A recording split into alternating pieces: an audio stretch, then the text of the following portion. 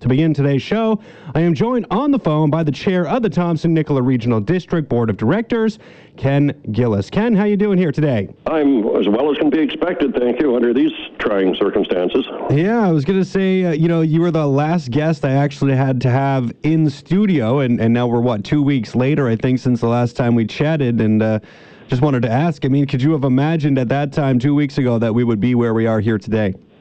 Absolutely not, and I just heard, I didn't hear it, I saw a crawl on the CNN that Bill Gates has recommended that the United States shut down entirely for the next 8 to 10 weeks, and whoever would have expected that from anybody, much less Bill Gates. Yeah, well, I think, a lot of people are probably pushing for that step to be taken. When you're looking at the numbers right now south of the border, it's getting a little bit out of control, so... We'll see what happens. Yeah. But anyways, we won't get into that right now. We'll focus on what's going on with the TNRD.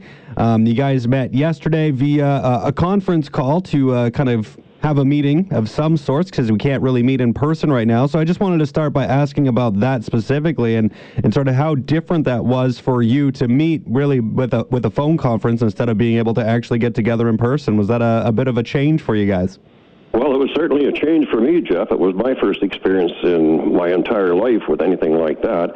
It was awkward at times, but people reacted, I thought, very, very well. And for the most part, people didn't speak over one another. They understood that you can only speak one at a time on the telephone lines.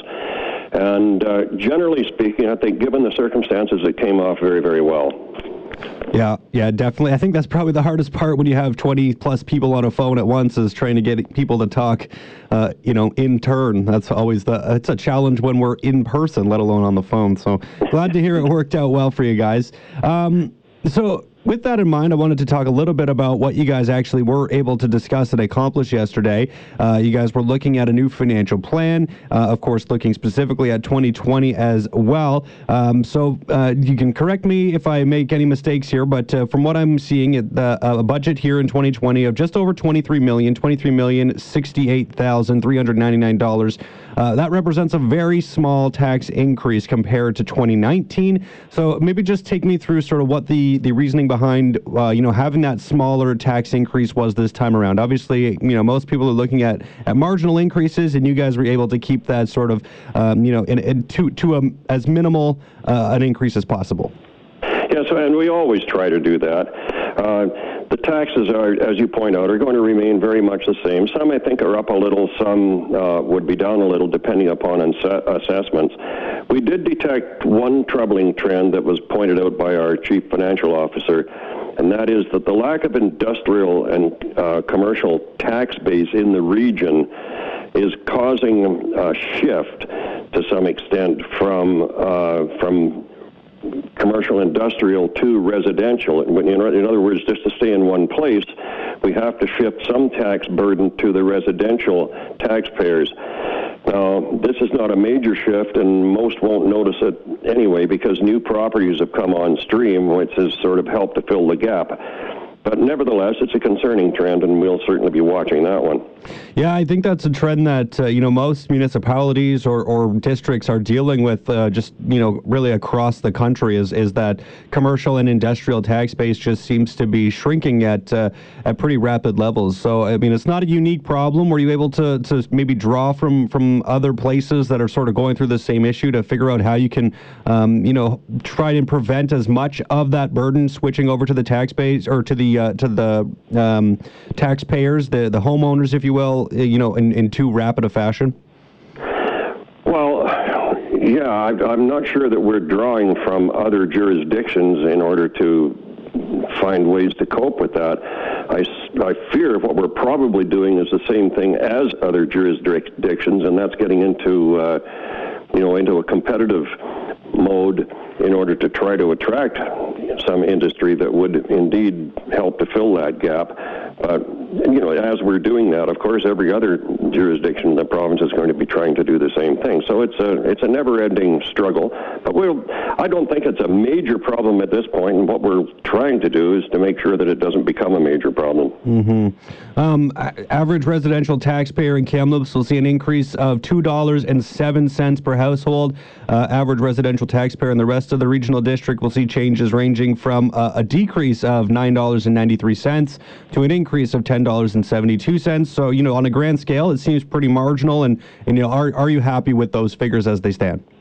Oh, I'm absolutely happy with those figures, and I think our Director of Finance has done a fabulous job. And it's always been our objective to try to keep taxes at as low a level as possible. But on the other hand, and nobody understands this better than you, Jeff, we still have more and more demands for services, and as those demands increase, then the necessity for the funding to pay for them increases. And, as I say, it's just a never-ending struggle, and we just do our level best to keep it on an even keel. Now, this question might even be really difficult to answer, but just, how unique is this budget right now? I mean, just because we are going through this pandemic right now, and these are really unprecedented times, and it's really difficult to foresee how long, things like, being really stuck in our homes could last for. How difficult is this budget to look at compared to other years? Is this just really unique, and it's sort of kind of tried to take it as normal as you can right now, and then see how this whole thing plays out and how it might affect things moving forward? I'm just how did you go about tackling this budget this time around when you're passing it in the middle of a global pandemic? I'm quite happy to address that. We considered a couple of suggestions. One suggestion came from Director Rain, the mayor of Sun Peaks, who thought that we should be considering looking at a tax decrease, if at all possible, because of the fact that people are going to suffer, and they are really going to suffer financially before this is over. And we're aware of that, and that did not come completely off the table. It was impossible to deal with it, of course, in the course of approving the budget. We're legislatively required to have that budget approved by the end of March, which I think is pretty close. And so we went ahead and approved the budget, but the suggestion was made, and it will be something that, depending on the severity of the consequences we face as a result of this pandemic, it'll be something that we may have to consider in the future. We rejected a motion outright to try to get authority to use gas tax money for COVID-19 relief, and it was just too cumbersome and impossible to manage. What qualifies as COVID relief, and right. How long would it take to get the feds to amend a policy, their gas tax funding policy? It's not up for review until 2024, and I think perhaps they have enough to cope with for just now. I don't think they would be the least bit interested in entertaining changes to the gas tax policy. And finally, there's provincial and federal plans afoot right now, and substantial dollars being spent in order to try to deal with the financial consequences of this pandemic. So we thought that would be inappropriate. But on that COVID front, there's probably no major change in our budget at this point, and it didn't really have that profound an effect on our deliberations yesterday. But I would say, that it's causing us all kinds of other concerns. We've got as many people as possible right now working from home. As you know, our office building is shut down. All the essential people, personnel, are still working, and we have gone to great lengths to make sure there's backups in place should anyone go down with this illness. We're concerned, and our new CAO was, I think, the first to voice this concern, or at least he voiced the loudest, about the fact that construction projects are almost the only major employers operating. And if construction shuts down, there'll be pretty well nothing left. So we're hoping that won't happen. And also, and I might mention, we had a regional hospital district meeting before our board meeting, so you might have a question or two about that. But that we want to see that hospital project continue, and so far it is continuing. I can tell you, Jeff, we've been fastidious about adhering to Dr. Bonnie Henry's guidelines, and we certainly urge everybody in the district to be equally careful. I think we're going to get through this together. There's no reason to panic, but it's going to have a very profound and lasting effect. There's no question in my mind about that. Mm-hmm.